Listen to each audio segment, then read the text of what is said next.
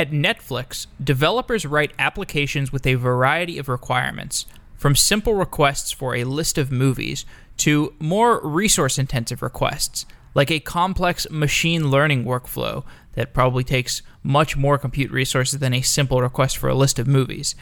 Netflix wants developers to be able to request the resources that they need from a compute cluster and receive those resources on demand without thinking too much about the state of that pool of resources that they are drawing from, which is ultimately an ephemeral cluster of machines that is on Amazon somewhere. At the cluster level, this means scheduling the application requests intelligently.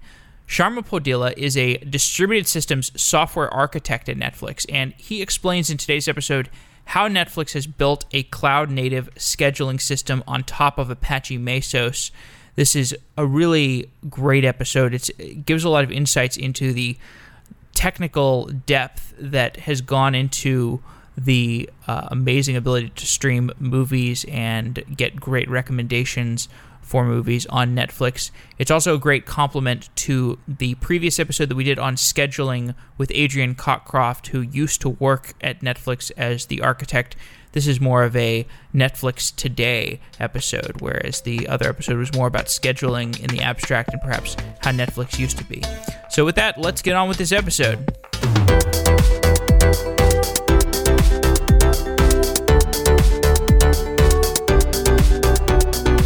Sharma Podila is a distributed systems software architect with Netflix. Sharma, welcome to Software Engineering Daily. Thank you, Jeff. Great to be here. So we did a show with Adrian Cockcroft several months ago where we explored different types of scheduling. Adrian used to work at Netflix, and he gave a breakdown of different types of scheduling that can happen at the CPU level, the load balancer level, also at the machine level.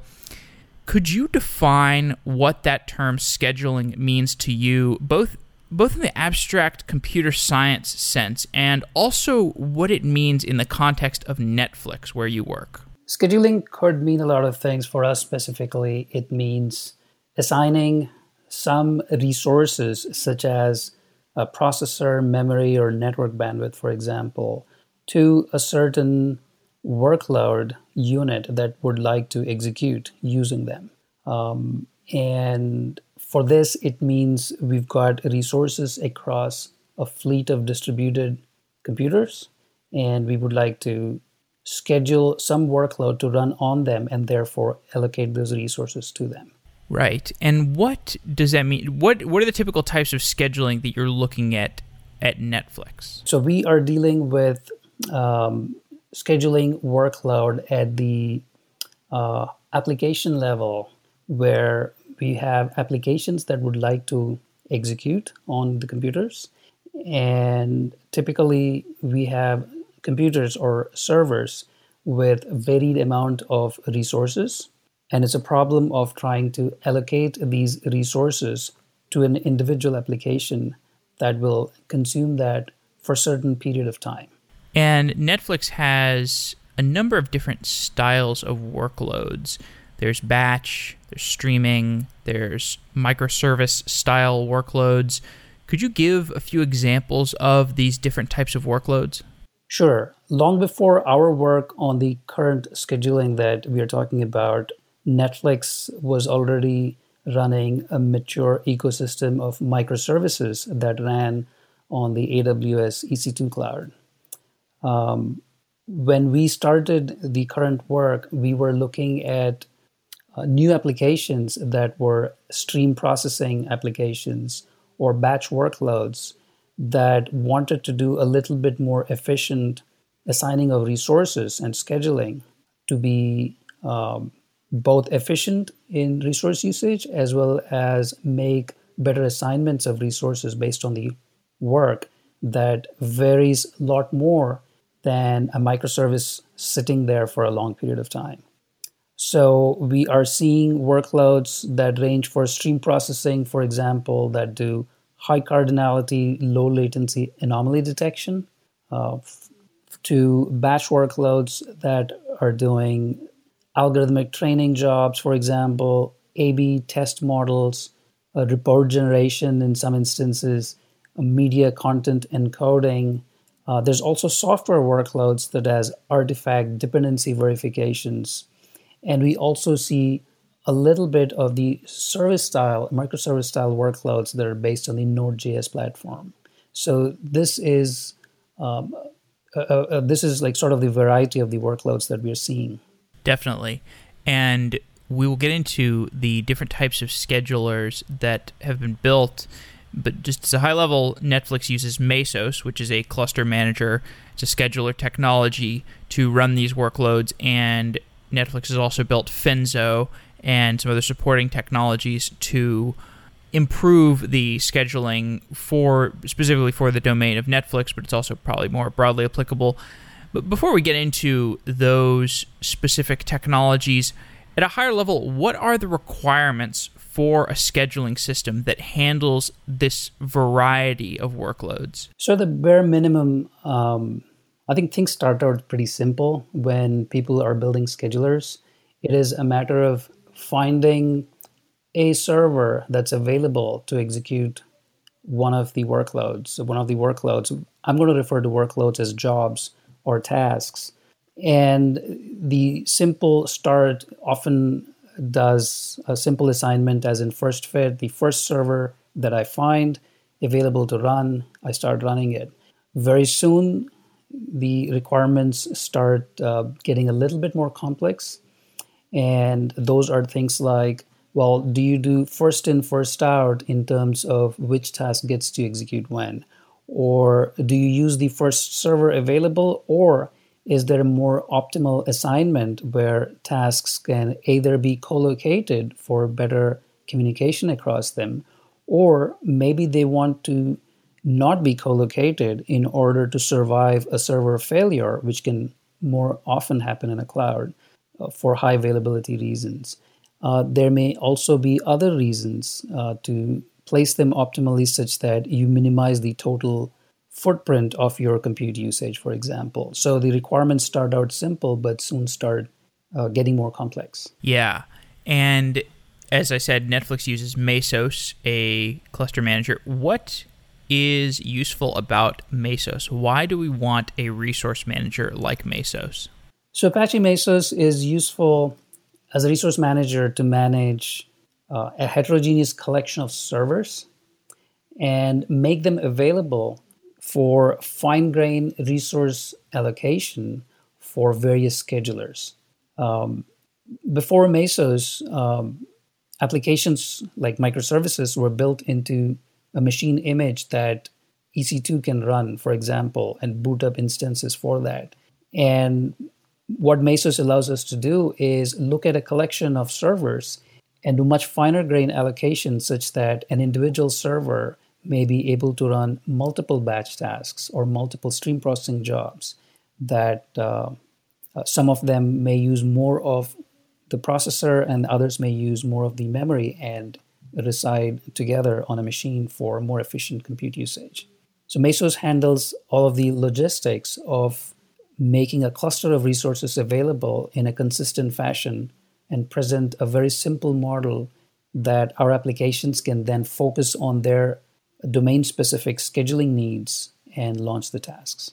Indeed. So Mesos has the terminology of frameworks and agents. To give listeners a little better idea of how Mesos works, can you define those terms, framework and agent? Sure. Mesos has what it's called a master that is sort of the master of the entire cluster and keeps track of the resources and keeps track of what tasks have been launched where.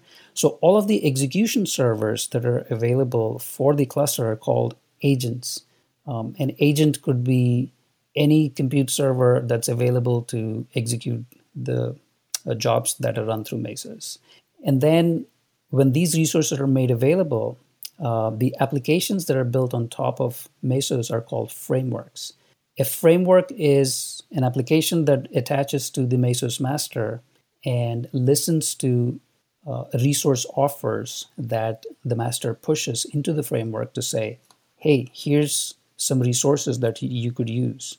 And the frameworks then either accept them and launch tasks against them, or if the framework realizes it has already enough tasks running, it can reject them.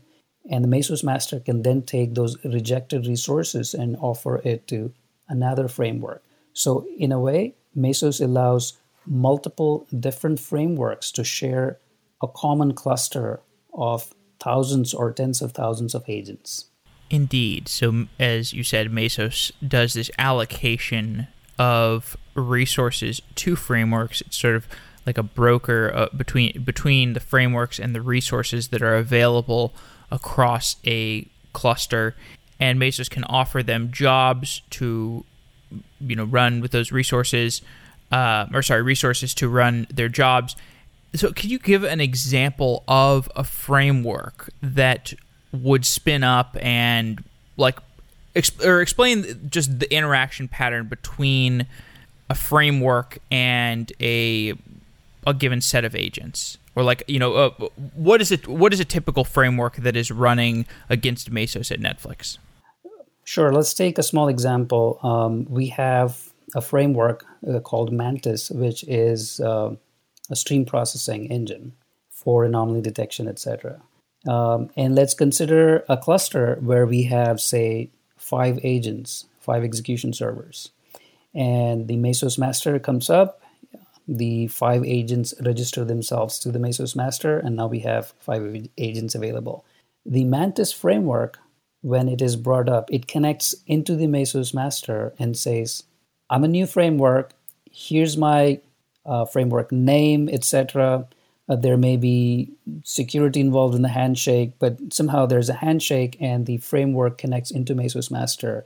And once it is connected, Mesos master can now send resource offers as a process of its allocation. It may send some resource offers to say, here's a server with ID 1 that has 4 CPUs of memory, some amount of 4 CPUs and some memory. And then the Mantis framework says, I've got a task that is pending, and therefore I would like to use that offer, and launches the task with that corresponding offer.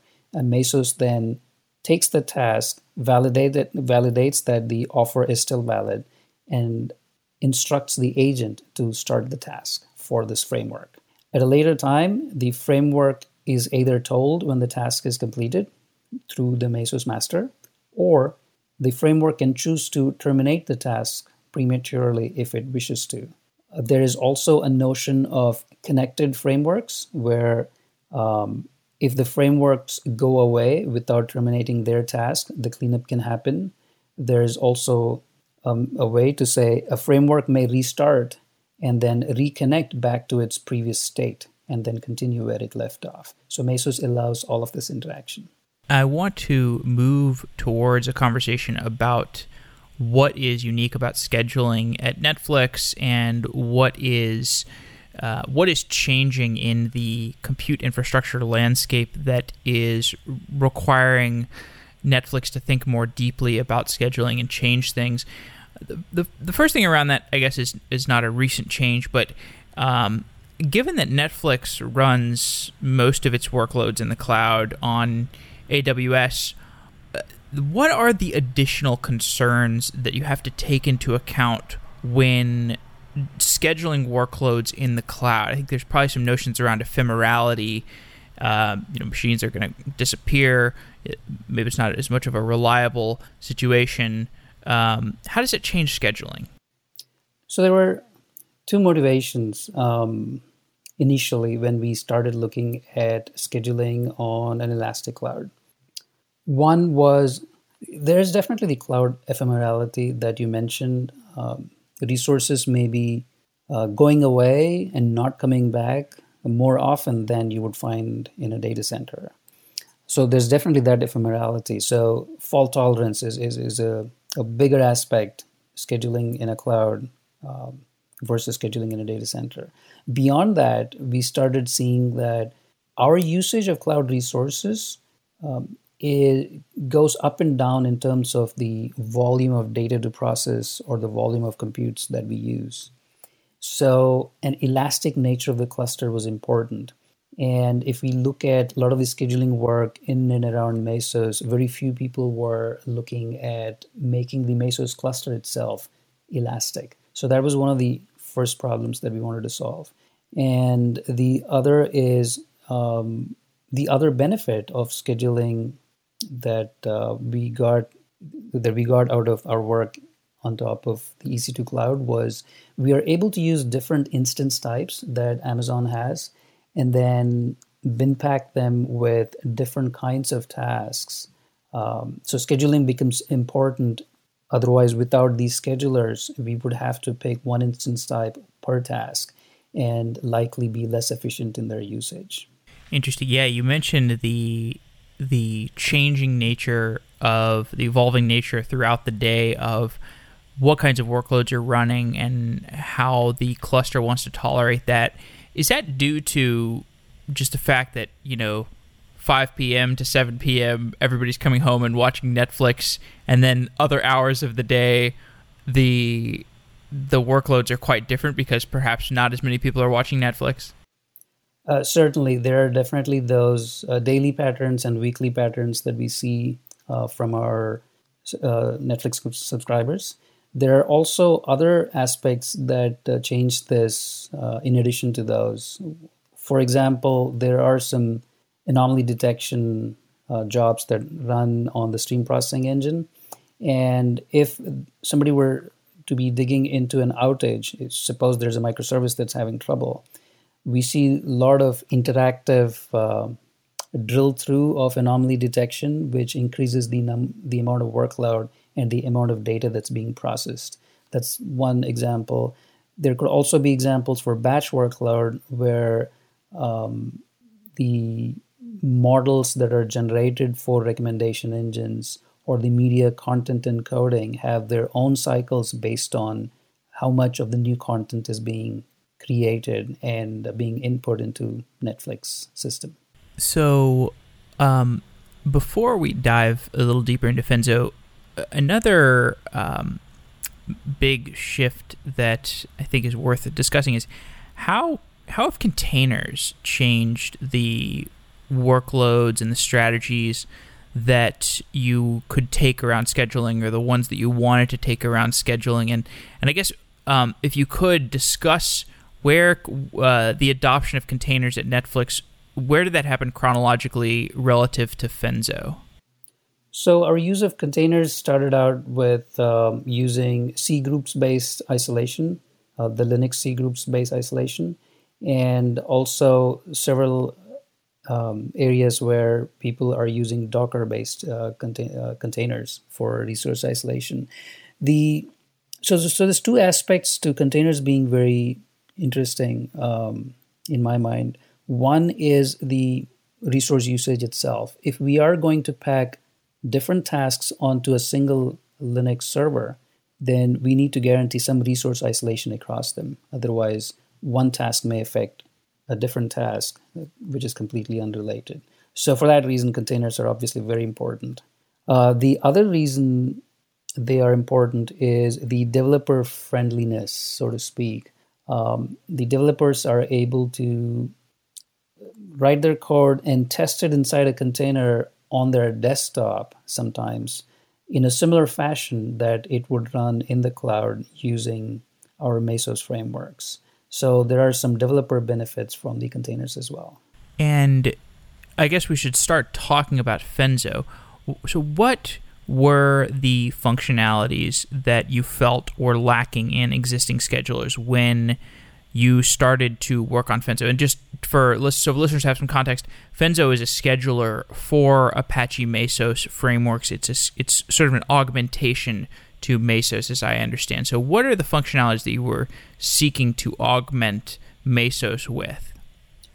Sure. Yeah. About 2.5 years ago, when we started considering writing a scheduler versus using a scheduler that's available out there for Mesos, what we felt was that a lot of the schedulers were employing simple first fit, random selection of resource kind of strategy, which works very well for certain kind of problems. However, we were trying to do a couple of things that needed a little more sophistication on how we place tasks onto which resources. One was the cluster being elastic, as I mentioned before. We wanted to change the size of Mesos cluster dynamically throughout the day based on the actual workload. And although it's easy to scale up, scaling down is harder if you want to make sure you only terminate servers that are not running any workloads. It requires some kind of a bin packing. And the other reason was we wanted to ensure distribution of tasks that of a service, for example, across the Amazon availability zones for high availability.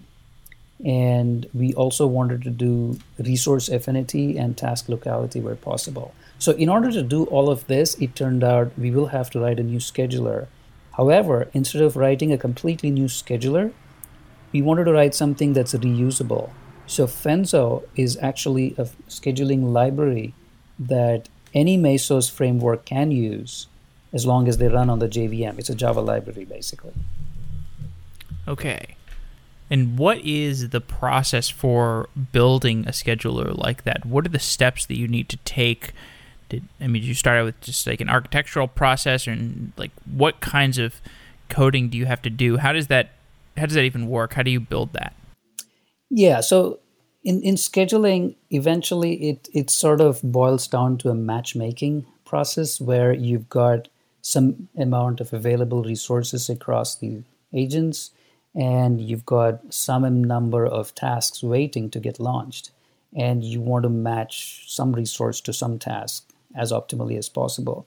One of the things that I've learned over the years is that scheduling is complex enough by itself, and trying to add a new feature every few months soon becomes like you're putting a Band-Aid over another Band-Aid, unless you've thought through of how the scheduler evolution is going to look like.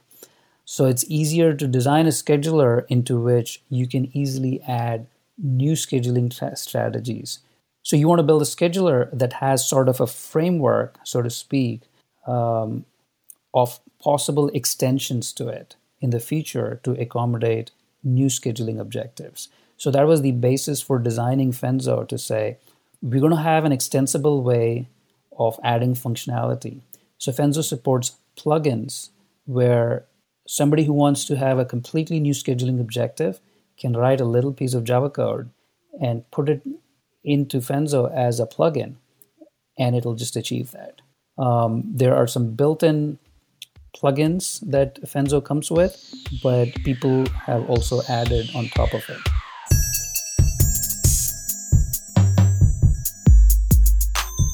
So this matchmaking process, I have a few questions. So first of all, like how do you augment, because Mesos has a built-in way of brokering the resources and the frameworks. So I'm curious how you augment that. But I'm also curious if it's like, it almost sounds like building, one of these trading systems where, you have some huge brokerage house and they're trying to negotiate people who are buying stocks with people who are selling stocks and get the best liquidity flow between them. So I guess those are two disjoint questions, but take them how you may.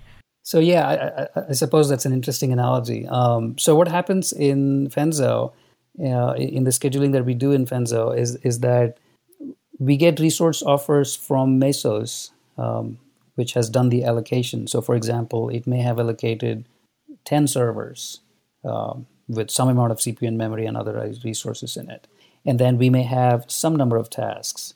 What Fenzo does is it builds a collection of these agents, resource offers from agents, and a collection of these tasks, and runs through them to figure out a score on which task would get the best possible score by running on which agent. So for example, a task may fit on one of 5 different agents. So which one do I pick? And the scoring is where the sophistication comes. You could the have fitness factor. Exactly. It's a fitness function. Scoring could be based on bin packing fitness criteria. or it could be based on making sure that certain security aspects are met. So you could write a fitness function that may have certain aspects to that. So bin packing is pretty common. You can bin pack based on CPU usage, memory, network bandwidth, etc. So that's how the scoring comes in. It also has what's called constraints. Constraints could be a soft or a hard constraint, where a soft constraint is met on a best efforts basis and a hard constraint must be met. And the difference between fitness functions and constraints is that the cluster-wide optimizations are embodied in the fitness function, whereas constraints represent the optimizations that the individual jobs would like to see. An individual job might say, I want you to spread my tasks across machines or across zones. So that is a constraint. So Fenzo matches these constraints as well as the fitness function and comes up with scores and picks the best possible agent. I see. And so how do you build that in relation to what Mesos does off the shelf? So Apache Mesos is going to do the resource allocation, but in order for you to run tasks, you must have a scheduler or a framework to run on top of Mesos. Oh, that's right. Okay, so Mesos comes with Marathon, and you can swap out Marathon for something else. Apache Mesos can run any number of frameworks. Marathon is a popular one. There are other ones as well. Correct. You can run any one of them, or you can also run multiple frameworks on the same Mesos cluster. Okay, so do you give a scheduler to every framework? Is that how Mesos works? Mesos offers these resources or allocates these resources to each of the frameworks that are connected into it. Correct. Okay. And it has its own algorithms to figure out how many to allocate to which framework, how often. And there are knobs that you can tweak. There's configuration, there's different policies, etc. Okay, I understand. So at Netflix, do you have it institutionalized where everybody who has a everybody who wants to use a framework, they have to specify the fitness functions, or how does that work? Because it sounds like if you have this configurability where you can write your own fitness function or calculate fitness based off of different things, then it sounds like different frameworks would have different requirements for what constitutes fitness. That is definitely a possibility. What we are trying to do in the frameworks that we are running right now is to present a simplified model to our end users. So our end users don't need to think about writing a global fitness function. And when it comes to it, the users primarily are focused on getting their job done. An end user that wants to run a workload is not the one concerned about bin packing, at least not directly. Bin packing is more of a concern to maybe reduce the footprint, or there could be other reasons. So the end users are presented with a more simpler model where they specify constraints to say, spread my tasks across the availability zones, or I want locality or anti-locality with these other tasks, things like that. Or I have an affinity to certain kind of instance types, if possible, things like that. I see. So the user can specify what are the things that I want to take into consideration that makes sense to me as an application developer. Fenzo translates these into fitness functions. Correct, and constraints. And constraints, right. And there's also this notion of urgency. Urgency is, I guess, how soon do I need this job done? So is that like a, I mean, how does that get calculated when tasks are getting scheduled using Fenzo? So there are two concepts that come into picture there. One is priority, and the other is some kind of a control for managing throughput across multiple batch workloads. We are still evolving this space, and the way we are modeling that is that we have task queues. So in the beginning, especially when the cluster is new, it is often the case that there are enough resources to run all the tasks. And if that is the case, especially if you're in an elastic cloud where you can scale up to meet the demands, then you do not need to have a prioritization scheme because you're able to run all the tasks. However, as soon as you start running a large amount of batch jobs, and as the cluster size grows, we need to start prioritizing. Strict priorities are useful at a coarse grain level, at least in our mind, where we have a handful of priority levels or tiers, as we call them. And these represent, in some ways, the criticality or business criticality of each of these workloads to say, hey, if you don't have any resources, at least run this top tier workload. And then after you've satisfied them, then run the next tier of workload. And then you may have like 3 or 4, usually a small number of tiers.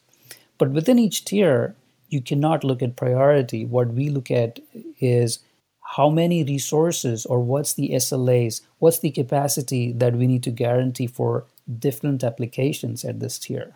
And that's where the weights come in. So it's sort of a fair share across all of these applications within the tier.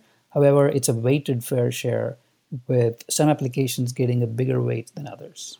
There is this trade-off between the time that you can take evaluating how to schedule resources, and this is ultimately knapsack problem, as I understand, because you've got these resources, and then you've got places to put them, and the resources are of different sizes. The places to put them have different requirements. So this trade-off, it exists because while you're spending time evaluating the resource assignments, your jobs are not getting run.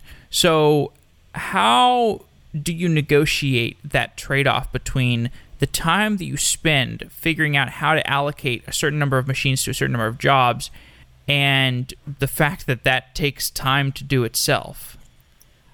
That's a very good point. I'm reminded of an old research project we had at a previous place where we came up with a really awesome, cool scheduling algorithm, and we said, okay, this is going to do an awesome optimal assignment. Let's write it up, and then we realized that, hey, it'll take us 5 minutes of compute time to figure out the most optimal assignments. And while in 5 minutes on a large cluster, there's so many CPUs that are going to sit idle, so many jobs that are waiting for 5 minutes to get assigned. So it's a very good question.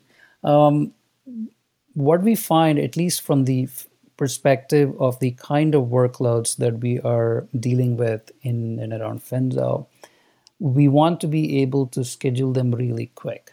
When I say really quick, ideally few milliseconds, low number of milliseconds, and maybe a second if it's like a really hard way to allocate them. In any case, so the point is we want to do a really fast allocation. However, we need to be able to react to any previously suboptimal scheduling allocations. While a first fit kind of a scheduling algorithm will give you really fast results, we want to do as much as possible optimal assignments, but not necessarily wait for a perfect fit. So Fenzo allows you to make this trade-off actually by providing not only a fitness function and the scoring, but also providing another function that says how much of a score is okay. I'm going to start looking at all of the agents, and if I get a score, and the scores are usually from 0 to 1, if I get a score of 0.5, I may call it, well, that's good enough. I don't want to wait forever. So it gives you the control of saying, if the cluster is very large, let's reduce the fitness good enough value so we can do fast assignments and then later react to things that may be actually caused by that assignment. Now, I want to talk more about Mesos at Netflix.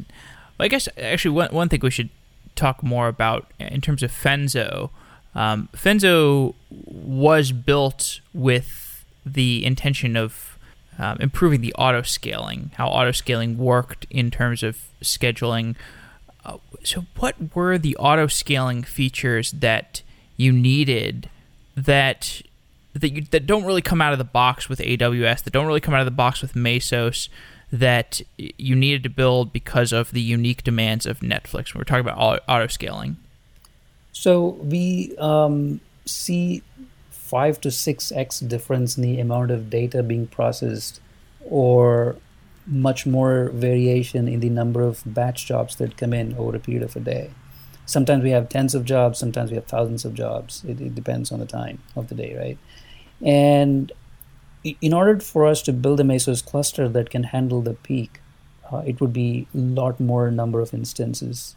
But at the other times when we don't have as much demand, we would rather release those EC2 instances so they can be either used for something else or we're not charged for those. That was the primary driving factor to create auto-scaling capability. So we right-sized the Mesos cluster. When Mesos itself was built, a lot of the usage was in a traditional data center environment, and auto-scaling was not a need. And it continues to be the case today for a vast majority of the users. So now I'd like to talk a little bit more about how Fenzo fits into the larger picture of how you use Mesos at Netflix. So let's go back to that example of Mantis, the stream processing platform at Netflix. Can you give an explanation for how Mantis would interact with Mesos and what the advantages of Fenzo are in that example? Sure. So Mantis is a Mesos framework that wants to basically run stream processing jobs, and some of the needs it has is including the auto scaling of the cluster because the amount of data to process varies, but also to place the tasks in some intelligent way, for example, across availability zones. If there's a stream processing job that consists of, say, 10 tasks, we want to make sure that they all get placed on different servers. So if one of the EC2 instances were to disappear for some unknown reason, we don't lose a big majority of the processing power for an individual Mantis job. We see similar advantages in our Titus cluster as well, where we're running Docker-based batch and service applications. And we see a common theme across multiple frameworks, which is why Fenzo provides a common feature to all of these for the advanced placement of tasks and auto-scaling. Could you maybe walk through an example of the interaction between Titus, which is this Docker container management platform that Netflix built? Can you walk through an example of Titus working against Mesos or working with Mesos and how Fenzo complements that? Sure. So Titus provides an API to its users, and a lot of the users are workflow engines. For example, there are machine learning platforms that have a DAG-based workflow where they manage dependencies across tasks and they submit into Titus. And it also presents an API for systems like Spinnaker, which is our CI/CD continuous delivery platform, where people can submit microservices to run on top of Titus. So it presents an API to different applications, and it receives workload requests. So internally, Titus then registers into Mesos as a framework and receives offers, which it basically passes through into Fenzo. So Titus uses Fenzo to accumulate the resource offers from Mesos, and then also passes all of the tasks that got submitted by the various workflow engines, and lets Fenzo assign resources to each of them based on certain optimizations. Bin packing is one, but also packing them based on the expected completion times. And there are also security requirements because of mixing different workloads. So Titus makes use of the AWS VPC environment and the networking support that they have to achieve security group isolation across different containers running on the same agent. So it makes use of Fenzo to do all of these resource allocation based on these objectives. Okay. So you have been working on a new feature for Fenzo called task queues. What is a task queue and why is it useful in this conversation that we're having? Sure. At a recent talk that I gave, the theme that I had there was compute resources are finite, let's use them wisely. And relevant to this conversation, computing resources are finite, let's schedule them optimally. And even though we're running in an elastic cloud, and definitely for people who are running in a data center, there comes a time when you have a lot more workload than you can run concurrently at the present time. This could be various reasons: cost of computing, you're trying to get a upper bound on how many servers you want to pay for. It could be specific types of resources, so maybe GPU instances are far fewer in availability than other types. Could be nature of the work. Batch workloads tend to be submitted in bulk and then maybe expected to finish over a day, not necessarily right away. Whatever the reasons are, we want to have a mechanism to say, here's all of the workload, I'm going to keep some of them pending and then run the others right now. But the question is, do we want to keep them pending in a first in, first out manner? Likely not. We want to have more sophistication to say, here's all the pending workload, and the next agent that's available, we want to pick a task from the queue that is in a better optimally aligned with our scheduling goals or service level agreements than just first in, first out. And that's where the queues come in. So we create a queue. It's sort of a priority queue to say that you may create as many tasks that you put into the queue, but the way we take them out for assignment is not in a simple first in, first out, but based on several SLAs and agreements. Interesting. So how might task queues change some of the interaction patterns that we discussed so far, like, with Mantis or with Titus? How would it be beneficial?